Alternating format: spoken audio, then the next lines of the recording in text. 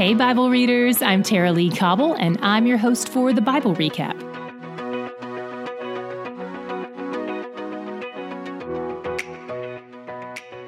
Today we have another flashback to a previous king. In fact, much of the rest of Jeremiah will take us back and forth in the timeline, so try to hold the order loosely. I know that can be chronologically frustrating, but the commentaries assure me that all of this is actually intentional. For instance, the last thing we read about yesterday was Judah's unfaithfulness, and today we open with a story about the strict obedience of the Rehabites. Commentators think God really wanted to highlight the contrast between the two, so he had Baruch put the stories side by side. If you don't recognize the name Rehabites, don't worry, we haven't met them before. Technically, we've met their ancestors, though. They're descendants of the Kenites.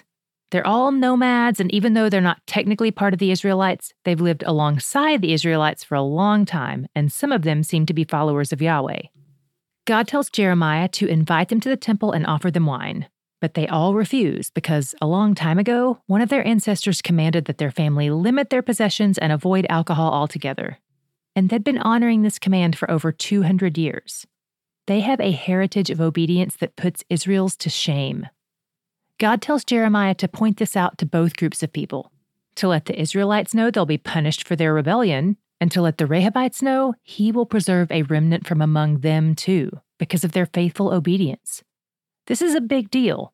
This is kind of like if there's a football team that's going to the playoffs and the coach suspends the quarterback and replaces him with the head of the chess club. Some of the people who are considered insiders are being cut off, and some of the outsiders are being welcomed in. This is a theme in the kingdom of God, as I'm sure you've noticed by now. In chapter 36, God tells Jeremiah to write down everything he's told him, 22 years worth of information. He calls in Baruch the scribe, and Baruch writes it all down. God wants the people to hear it all, but Jeremiah has apparently been banned from going to the temple, probably because of that temple sermon he preached in chapter 7. So he sends Baruch on the mission in his place. After they've spent a year or so writing everything down, Baruch takes the scroll to the temple and reads it aloud. Word gets out about what's happening, and the officials send for Baruch and his scroll. They want to hear it for themselves. When Baruch reads the scroll to them, they're aghast. They really seem to believe Jeremiah's prophecies and warnings. And on one hand, they're like, we have to tell the king. But on the other hand, they know he probably won't respond well. So they tell Baruch to make sure that he and Jeremiah go into hiding, because they're pretty sure this is not going to go over well. And they're right.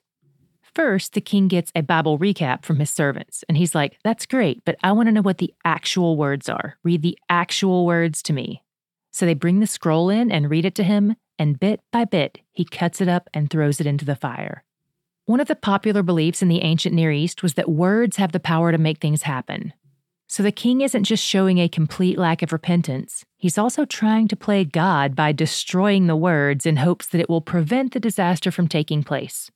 We'll see how well that works out for him. The officials who originally heard Baruch read the scroll are there with the king as he's burning it. 3 of the 5 of them object and try to get the king to stop and pay attention, but he's arrogant and unrepentant. Then he sends people to find Jeremiah and Baruch, but according to 36:26, the Lord hid them. After the king destroyed a year's worth of work, God tells Jeremiah to go back to his typewriter and start all over again. And this time Jeremiah expands the scroll by adding a few new things, which would obviously include the story we just read. Then God goes on at length about the judgment he'll bring on the king as well, including that he won't have a son to succeed him.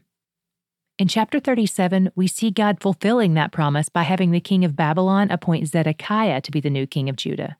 But as we already know, Zedekiah isn't any better. Around this time, Babylon has besieged Jerusalem. But then another army shows up on the scene, Egypt. So the Babylonians back off a bit. This seems like a good thing in the king's eyes. He sends some of his guys to ask for Jeremiah's prayers, but Jeremiah sends back bad news that this is only a temporary reprieve and Babylon is going to kick things back into high gear again soon. While all this is happening, Jeremiah decides to take a road trip, but a soldier assumes he's trying to join with the Babylonians in their fight against Jerusalem. And Jeremiah is like, hey, I know how this looks. I'm the guy who keeps telling everyone to surrender to Babylon because they're going to win, but this is all just a misunderstanding. But no one believes him. They beat him and throw him into prison over motives they've assumed and misunderstood. But true to form, Jeremiah persists in following and submitting to God nonetheless. From time to time, the king secretly sends for Jeremiah and asks him for wisdom and insight, and Jeremiah always delivers the truth humbly. In fact, his posture brings him favor with the king, who moves him to a better prison and feeds him even in the midst of a local famine. My God shot today was seeing how vigilantly God preserves his word. God wants people to hear what he has to say. He wants to be known, and nothing can thwart his efforts to communicate with mankind. Not only has he been repeating the same words to the people over and over again, but he also has Jeremiah write the scroll again after it's destroyed. Mark 13 and Matthew 24 say, "Heaven and earth will pass away, but my words will not pass away." The building you're in right now will someday be rubble. The car you drive will eventually stop running, even if it's a Camry. But these words you spent time reading today, this God you're invested in knowing, he and his word are forever. You're investing in something eternal. You're building into something that will last. I don't know how long it took you to read these 3 chapters today and to listen to this podcast, but I promise it has good return on investment because he's not just eternal, he's where the joy is. We have a surprise for you. On September 5th, we're releasing a new design of the Bible Recap book. This one is super similar to the deluxe version. That's our beautiful brown TBR with the vegan leather cover. The new one also has a vegan leather cover, but it's in a beautiful sage color with an etched floral pattern on it. Inside, it's the same TBR content that you know and love, but the outside has that softer, more feminine design. Also, I specifically wanted us to use sage as the color because sage means wise, and we're all about getting some wisdom. So get your pre-order in today for yourself or a friend. Check out our store at thebiblerecap.com or click the link in the show notes. Not long ago, I got to join Rochelle and Carter on their podcast called Anything But Quiet Time, and we talked about what we're doing in our quiet time, which, as you may know, I call my priority time. If you want to watch that video episode, text TLC to 893-893 or click the link in the show notes.